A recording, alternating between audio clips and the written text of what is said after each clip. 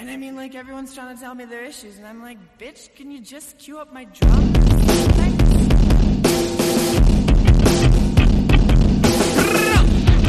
Welcome to Rebel Girls Book Club. I'm Harmony.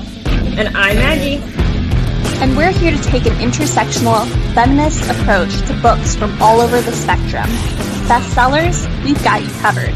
That one book from English class you hated while you read, but you can't forget, we've got that too. Comic books, nonfiction, it's all right here. So grab your tea, grab your blanket, and let's get rebellious about your favorite new reads. Hello, welcome back to Rebel Girls Book Club. My name is Maggie. And I am Harmony. This week we're reading Displacement by KQ Hughes. Harmony, this was a you pick. You want to tell us a little bit about what it's about, why you picked it, what your impressions were, all that good stuff? Yeah, so I haven't actually read this book before now. I was introduced to it from one of my YA reading classes that I had in grad school. And the other students were raving about it. And I kind of knew what it was about in that I knew that it was about the internment camps that happened around the World War II era and happened to Japanese people in America. And I don't really specifically know that much about that history. It wasn't something that they taught us in school. So I was interested in learning more about it. And this seemed like a great kind of easy way to dig into it. The book is actually about a girl who kind of magically, although this could be a metaphor, she kind of magically goes back in time to when her grandmother was in a internment camp with her family and lives out this experience for an entire year of her life. And it's just a really fantastic book. It takes place in the modern day. Towards the beginning and towards the end, it's a graphic novel. There are panels of Donald Trump talking about the Muslim ban and America First, and there are news clips in the end where you see clips from children being torn away from their families. So it feels very timely, and I didn't know anything about that. I was particularly surprised by this kind of magical aspect. And it deals with community trauma and kind of unpacking your ancestral trauma and also learning more about your culture and your heritage. And it was just a really beautiful read. I cried a lot. Maggie, what were your first impressions? This is a book that I had no impressions about. I bought it because Harmony was like, we're reading this for the podcast. I said, great, it's a graphic novel, sounds cool. So I knew nothing about it going into it. And then I cried a lot. And that was really my vibe. Having said this, though, this was a really impactful, really interesting read.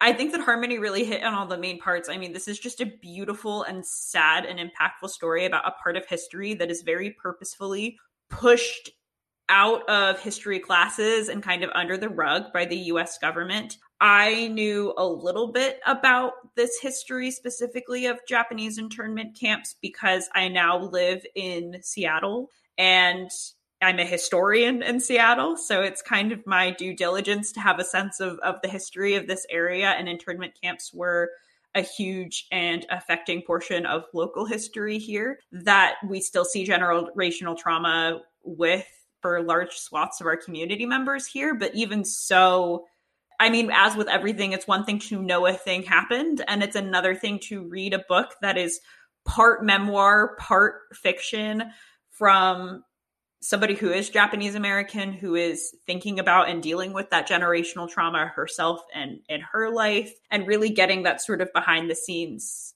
thought process and aspect of that emotional impact and that historical impact. I would say for me as a historian, some of the parts that and some of the one lines in this that I found most impactful were specifically about why silence is so oppressive and why history and understanding our history, both personally and as a community and as a country, is so important.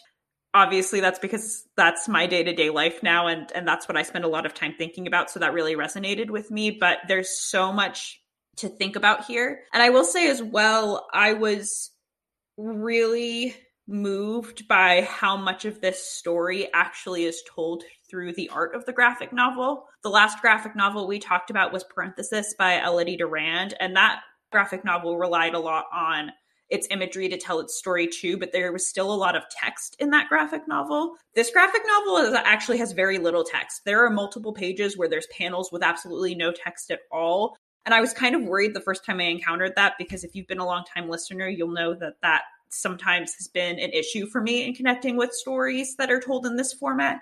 But I really connected with it here. I thought it was just so moving. And yeah, I really wasn't expecting to cry so much today. That was not what I went into this Wednesday expecting to get out. That was so rambly. I'm so sorry. No, you're perfectly fine. So there are a lot of themes that I wanted to focus on. I guess maybe we can just kind of start from the beginning. The idea that she calls her time travel, the main character calls her time travel displaced, or a displacement, which is, as we've stated, also the title of the graphic novel. I thought that was really interesting, and I think it's very deliberate and probably not very coded. It relates a lot to this idea of physically being displaced and an internment camp.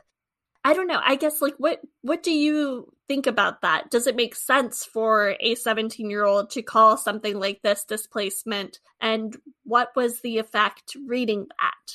Yeah, that really stuck out to me too, that from the beginning, the main character, whose name is also Kiku, calls this sensation and this feeling a displacement. And I think on the one hand, it does make sense for a 17-year-old to frame things that way. But I think that one of the underlying themes of this graphic novel is the way in which these Japanese internment camps / American concentration camps, which the author explains are both terms used to describe this period in history at the back of the novel.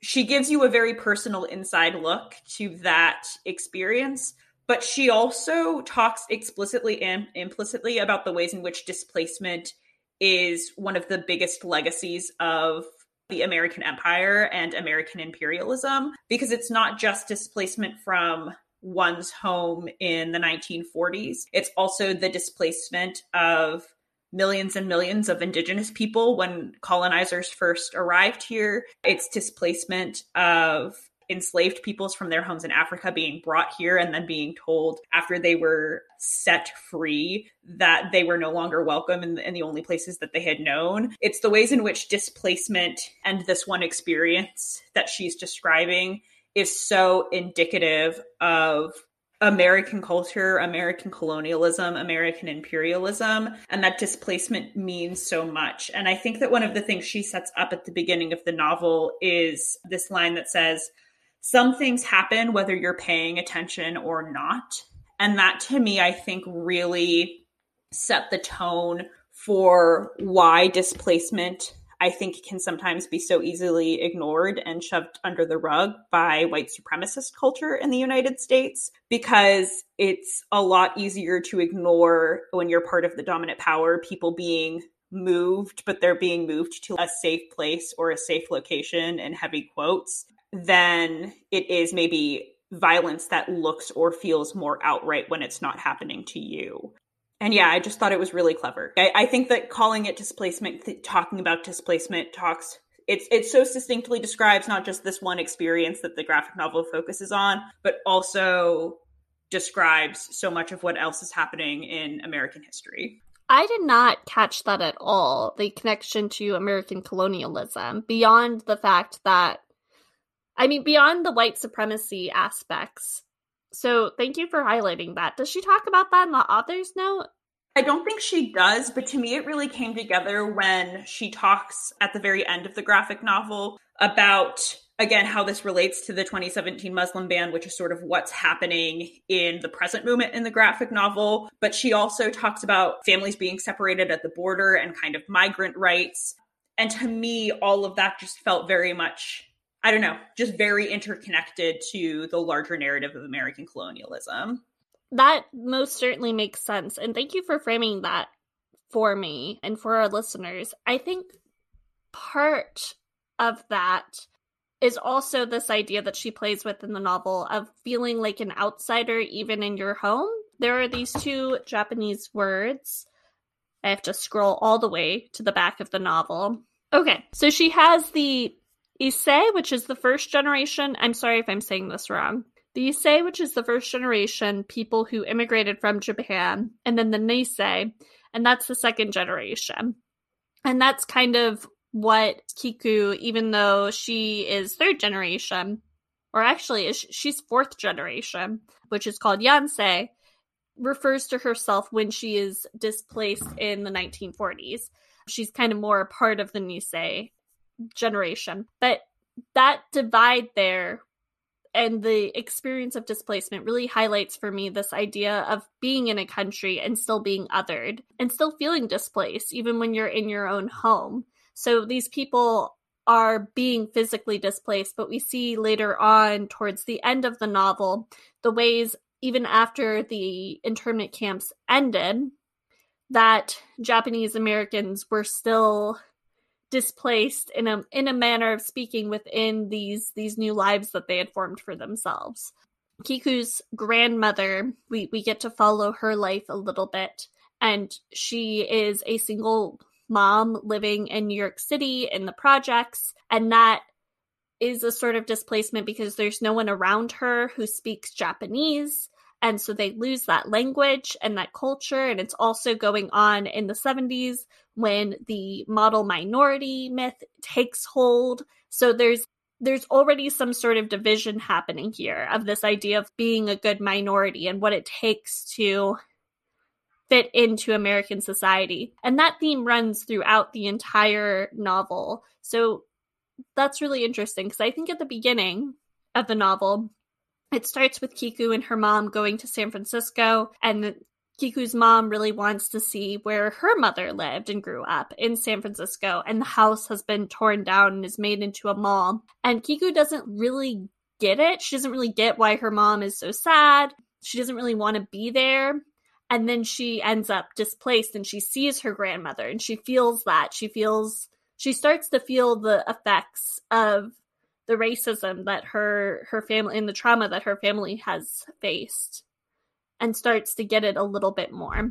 So that's really interesting, Maggie. I think that's all I have to say about that. But thank you for highlighting the colonialism aspect, because that encouraged me to think about this a little bit deeper. Yeah, absolutely. And I think, too, something that you said that was really interesting that I want to expand upon a smidge is it's not even just that they lost that connection to their culture. It was also, to a certain extent, purposefully given up for safety. This feeling and this idea that if they disconnected from speaking Japanese, if they disconnected from certain parts of their Japanese culture, that would clearly mark them as outsiders. Generation by generation, they would get safer. And in fact, I think we see some of that with our main character, Kiku, who at the very beginning, I believe she says she's a quarter Japanese and is white passing, and talks about the fact that when she's first displaced, she ends up in a line of people who are essentially waiting to be assorted into various internment camps. And she is asked if she even needs to be in said line because she is white passing.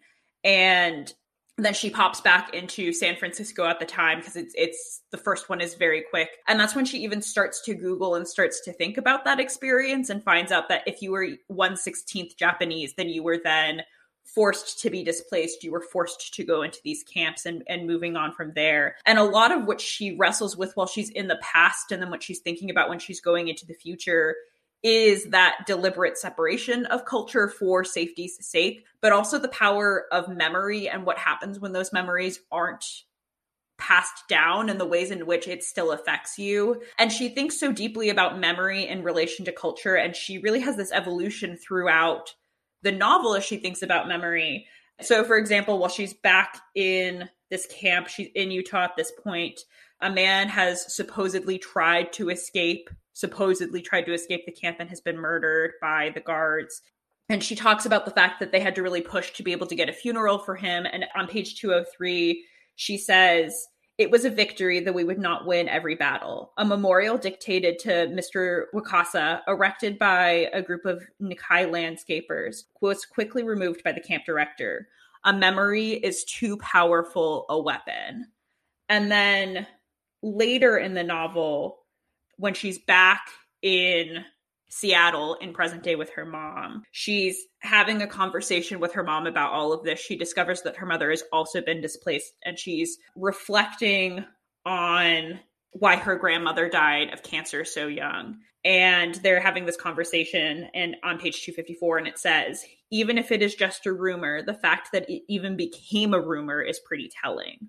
Rumors start when there's fear and a lack of information, and they stick around and influence our memories forever. So there's this real, I think, way in which that even when we try and purposefully lose our culture, and again, it's for safety, there's the ways in which it still sticks around generationally, even when you're kind of trying to divorce your family from it. And that memory is still important and powerful and potent. And it's really beautiful to, I think, watch Kiku want to reconnect with that aspect, as well as also understand why her grandmother made the decision to kind of divorce her family from that aspect of her culture and her life.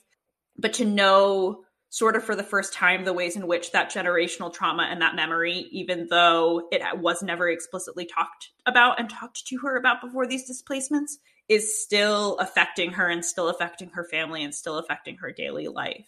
It was just really powerful. This book has so few words, and every one of them really counts, and every one of them really makes you think. And the ones about memory and the way we remember, I think, really stuck with me personally. Yeah, it was when you were talking about the death of the man who was shot, and there are claims that he was trying to escape, but no one seems to believe it.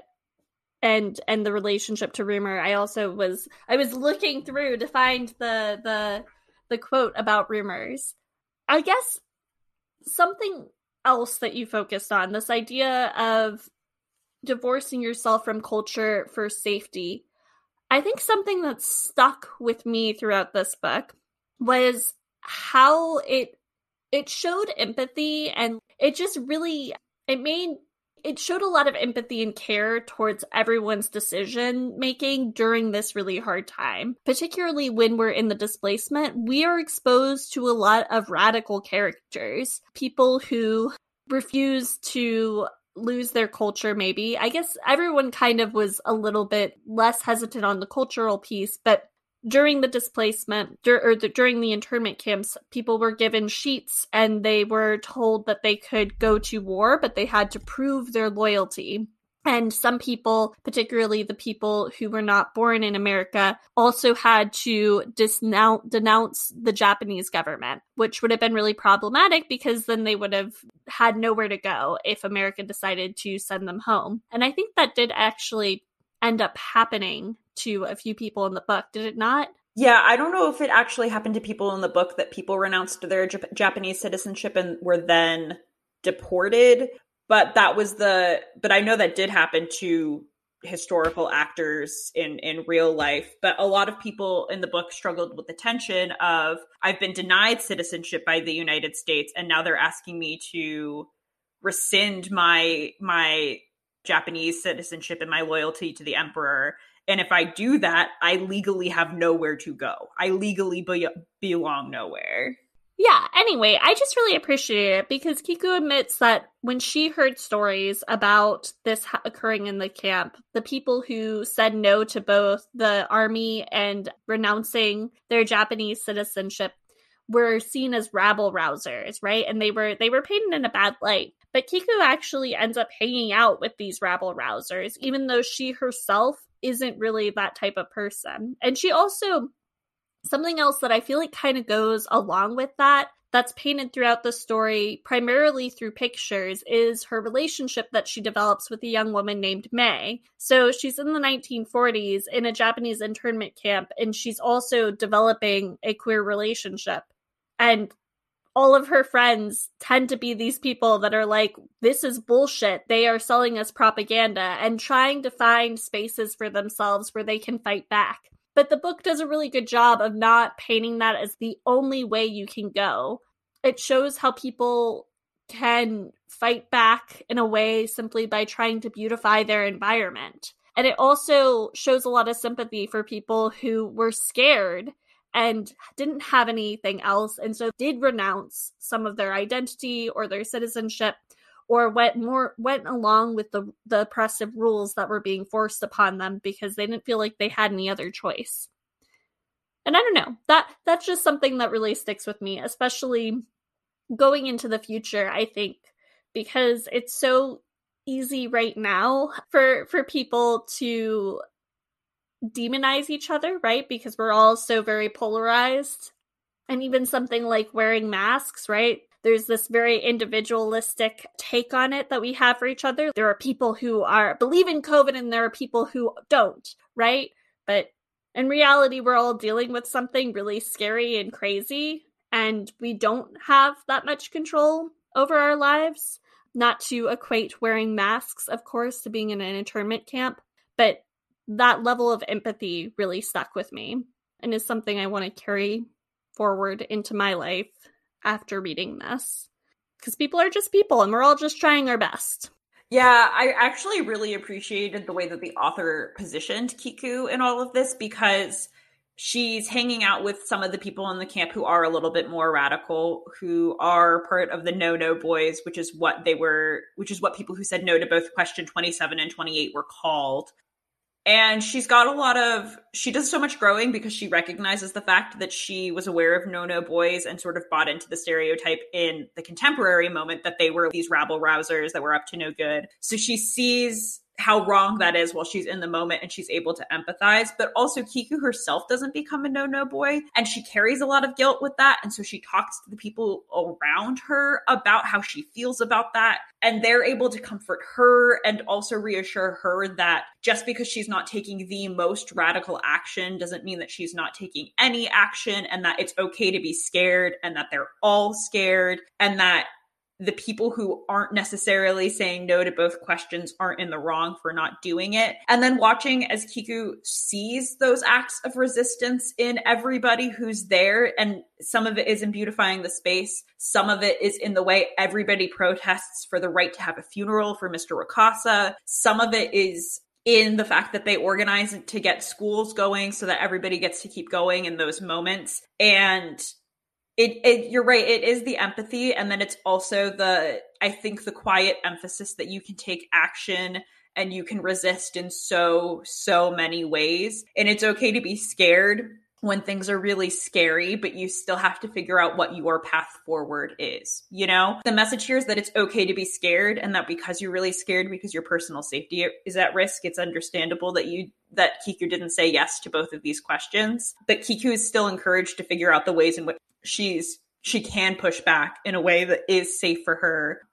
And she takes that lesson back with her to the 21st century. She does the scary thing in that she tells her mom what's happening, even though she thinks that her mom is probably going to think she's a little bit out there because she's time traveling, and that's a little intense.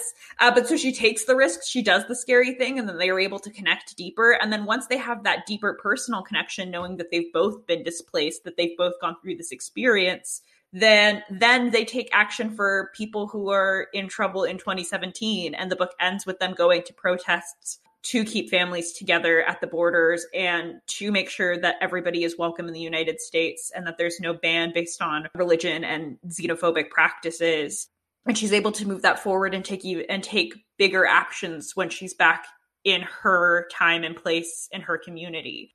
And I loved all of that. I love that too. And I love to, in addition to protesting, right, and standing up against inequity, one of Kiku's actions is tracing the history of her family and her grandmother, but also maybe some of the people that she met in the camp and other people who were radicals, who we don't know the names of because history is told from the winning side, to borrow Morales and Williams, I believe, 2019, often quoted item.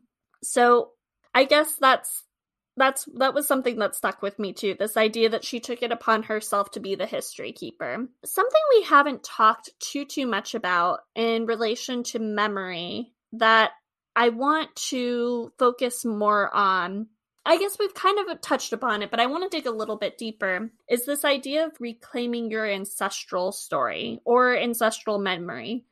And I'd like to know what some of your thoughts are on that, because I'm really struggling for words. But this story felt inspiring to me because it was a way of healing. It was a way of healing that past trauma. And that's something I'm very interested in, and I love stories about, and would like to see us all doing a little bit more, especially as a white person, right? Because it's likely that our families, or at least my family, or I don't even really know, but it's likely that I stand on a legacy of trauma and violence, right? As a white person.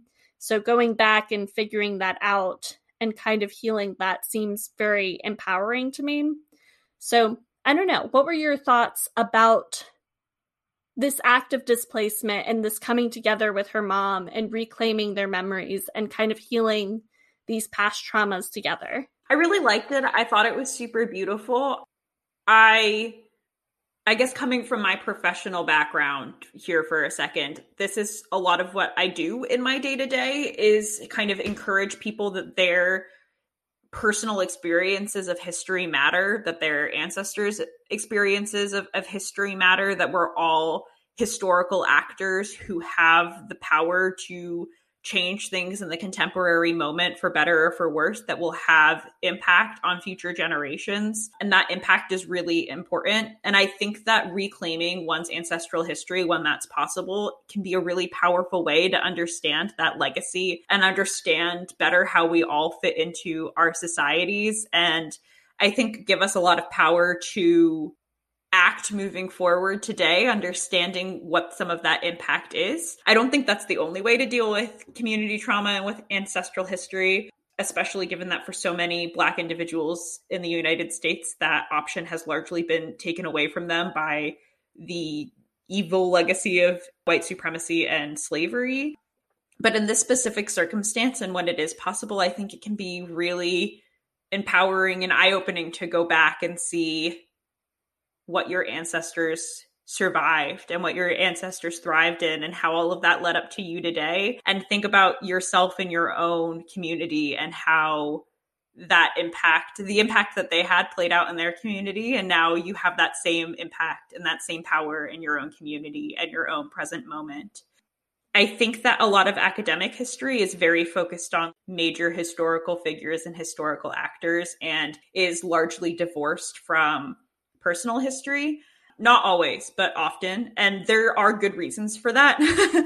But I think that some of the power of local history specifically is that we get to see the ways in which we all matter in our social contexts and our social situations, because that's all history really is at the end of the day, is how certain social situations came about and how that affects economic situations and how that affects wars and how that affects documents and all of that good stuff. So I think that all of that context, when you have access to it, can be a really understanding and empowering thing. And I think, as well, as you were mentioning, I think it can also be eye-opening in moral ways, especially for white individuals in the United States, when you go back and trace your ancestry. Damien and I just watched the latest episode 4, season 3 of Atlanta last night, which, for those of you who don't know, is Donald Glover's TV show. And that episode was all about what would happen in the United States if legal litigation let descendants of slave owners, let descendants of slaves sue the descendants of slave owners for reparations, and how all of that would play out. And a lot of the episode followed a white man who thought that he was in the clear because there was no way his ancestors would have ever owned slaves. And what happens when somebody knocks on his door and says, hey, you owe me $3 million fucking dollars because of what happened in the past. And so much of that episode, I think, relates to that conversation, because I think that when you're in a position of power in society, you have a lot of moral obligation to understand how you got there, not just in terms of power structures, but maybe how you individually as a human being got here, because it is ancestral and it is passed down oftentimes through the people you're directly descended from. So those are kind of a mix of my professional and personal thoughts on the matter. And also a little bit about Atlanta by Donald Glover, which is a great TV show. Part of why I was thinking about this is because my father told me about that episode, and so then was trying to trace back his history, which isn't something my family does for some reason. So that's why it's on my mind outside of displacement. Anyway, speaking about this idea of healing family traumas, I don't really have much to say about this, but one of the things that made me teary-eyed is at the end of this book, the author includes a bunch of pictures of her family, her real-life family. Oh, I'm trying to find them. Oh, here we go. So there's a picture of her mom and her standing outside the Topaz Museum, which is where one of the internment camps was. And then there are pictures of her grandmother with her violin. And I don't know, that's just, that really felt like really beautiful to me because this is part memoir, even though there are fictionalized elements. And the author states that part of the reason that there are fictionalized elements is because she knows that she can't tell her grandmother's full story because she can't go back in time. But I feel like artwork like this and stories like this feels so empowering because you can see they allow the author to imagine that and to reclaim that history, as we were talking about. And even though I'm not personally the one reclaiming that history, I get a lot from seeing somebody else go through that catharsis and go through that healing. I don't know, just like a small part of joy. So artists, writers, I love when you do that, and I will read it, and I will be here for it. And apparently we'll both cry. And I think, too, I guess to directly draw some parallels to feminism, I think that one of the things that I loved about both Kiku's journey to understand her female ancestors better, because this was largely a book that was about her understanding her mother and her grandmother better, was that idea that through reclaiming that family history and understanding that, she could stand in better solidarity with her mom and her grandma, which was really, really beautiful. And also we see a lot of solidarity when she's in the camps. You know, Kiku goes in and she's completely by herself, completely isolated. She's 16 when the book starts. She turns 17 while she's displaced, while she's in the past in 1943.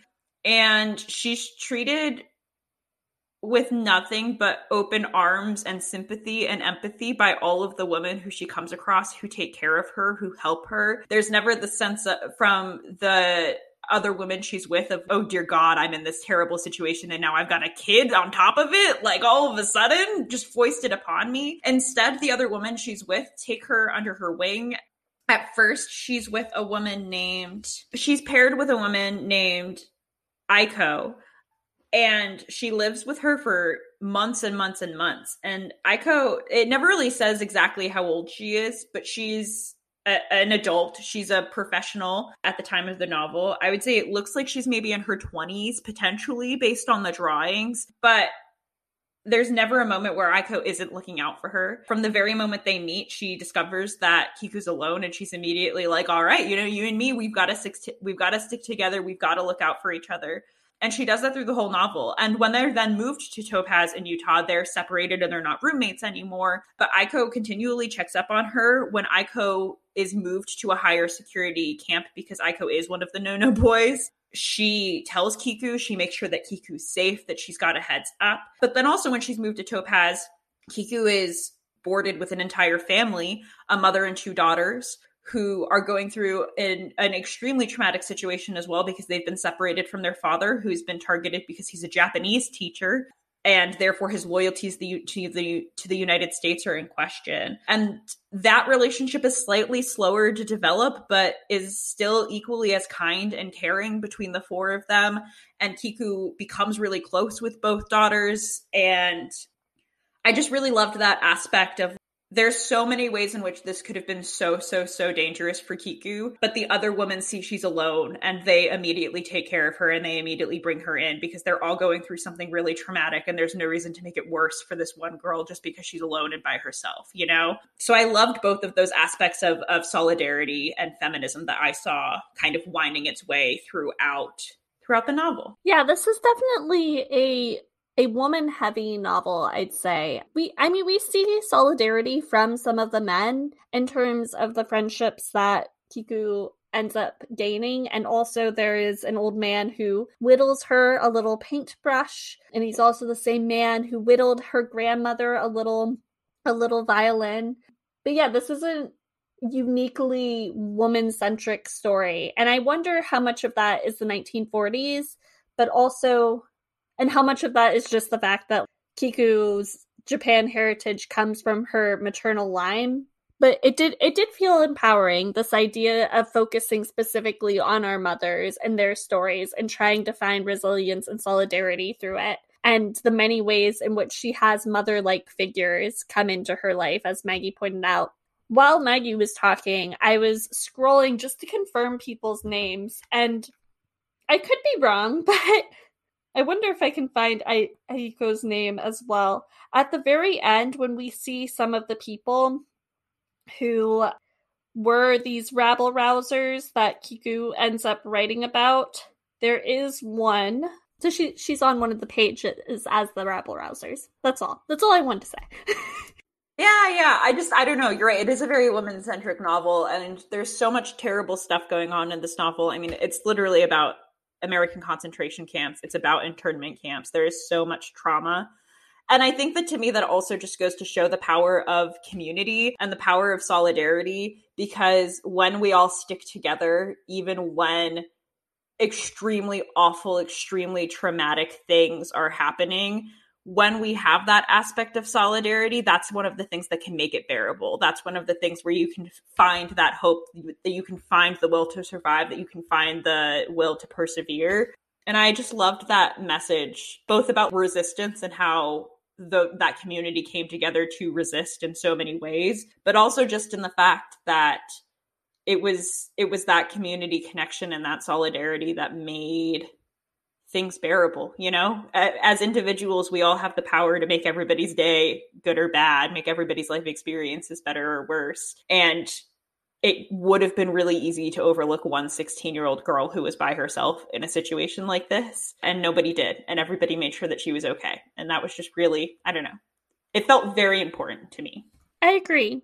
It's definitely something to think about, this idea of communities coming together and sticking up for one another, especially in times of hardship, especially as no matter who you are, your world right now, because of uncontrollable circumstances, might get more and more hard, especially as years go on. So that's something I think that we should all keep in mind, is trying to look out for one another. Maggie, do you have anything else that you want to talk about about displacement? I think I've hit all of my points. I think I have too, but if you haven't read this graphic novel, it's super worth a read. It's really impactful. It's super good. You should all go read it. It was enjoyable for me as a 27-year-old who, yes, does read sometimes children's fiction for work, but I still found it a good read as a 27-year-old, but it also seems very accessible for somebody who might be 12 or 11 or maybe even younger, depending on the kid. So I think it's a really great way to introduce this history and some of these concepts in a really understandable way. Shit, it's my turn. That's how conversations go. Yes, I agree. Yeah, no, I totally agree. It was very, as an adult, sometimes when I read YA, I'm very aware that I'm reading YA, and I wasn't in this one, but I could also see a 16-year-old enjoying this, and I could see a 12-year-old enjoying this. It's written very impactfully, but very simply, and the images do a lot of the work. And even though it's talking about hard subjects, there isn't anything graphic, too. So, it's just very accessible. It's a very accessible, but also incredibly beautiful story. That being said, Miss Maggie, what are you reading? I am reading Caramello by Sandra Cisneros, who is most famous because she wrote the book The House on Mango Street. So I'm really excited to read something else by her. What are you reading? I'm reading 2 novels. One of them you might have already heard me talk about a bit on the podcast because I read multiple books at a time. So the first that I might have already talked about is called White Smoke by Tiffany Jackson. And it is very spooky scary. The tagline that they use to sell this book is Get Out meets The Haunting on Hill House. And I only kind of know what that means at this point because I'm about halfway through. But it is spooky. It's spooky. It's not like, if you're kind of easily frightened, it's not going to necessarily do that to you. And it is a YA novel, but it's very entertaining, and it seems to deal a lot with race and gentrification, and I'm only at the tip of that. So it's already been deeply embedded in there, and I'm interested to see what else happens. The other novel that I'm reading, both of these are books that my school picked up recently, so I'm doing some double dipping for work. But the other one that I'm reading is a new adult novel called She Gets the Girl, and it's a very cute new adult sapphic romance.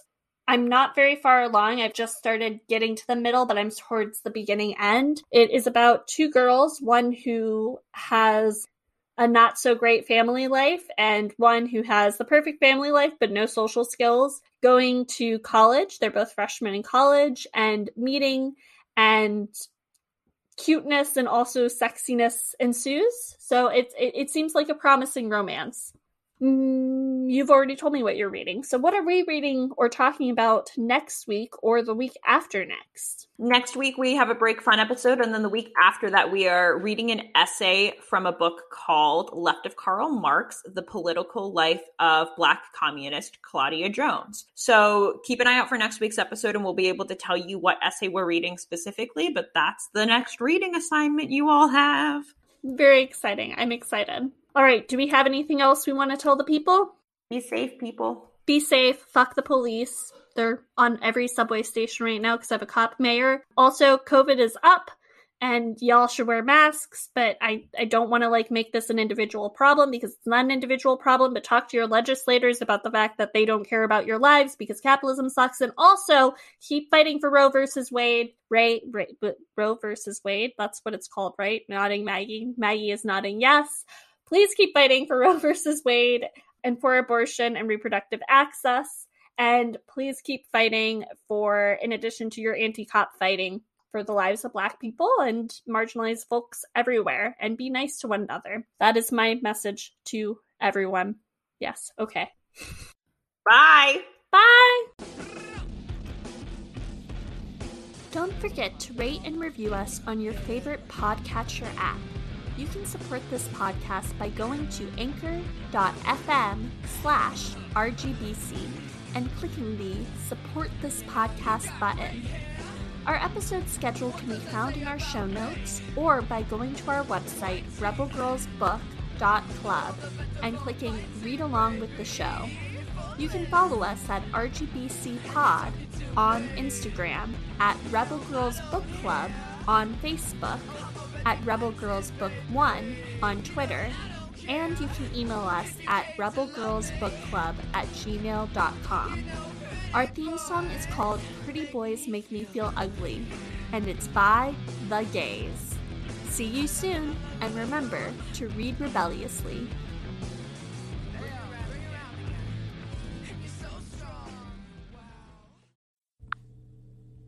Rebel Girls Book Club is a part of the Frolic Podcast Network. Find more podcasts you'll love at frolic.media/podcasts.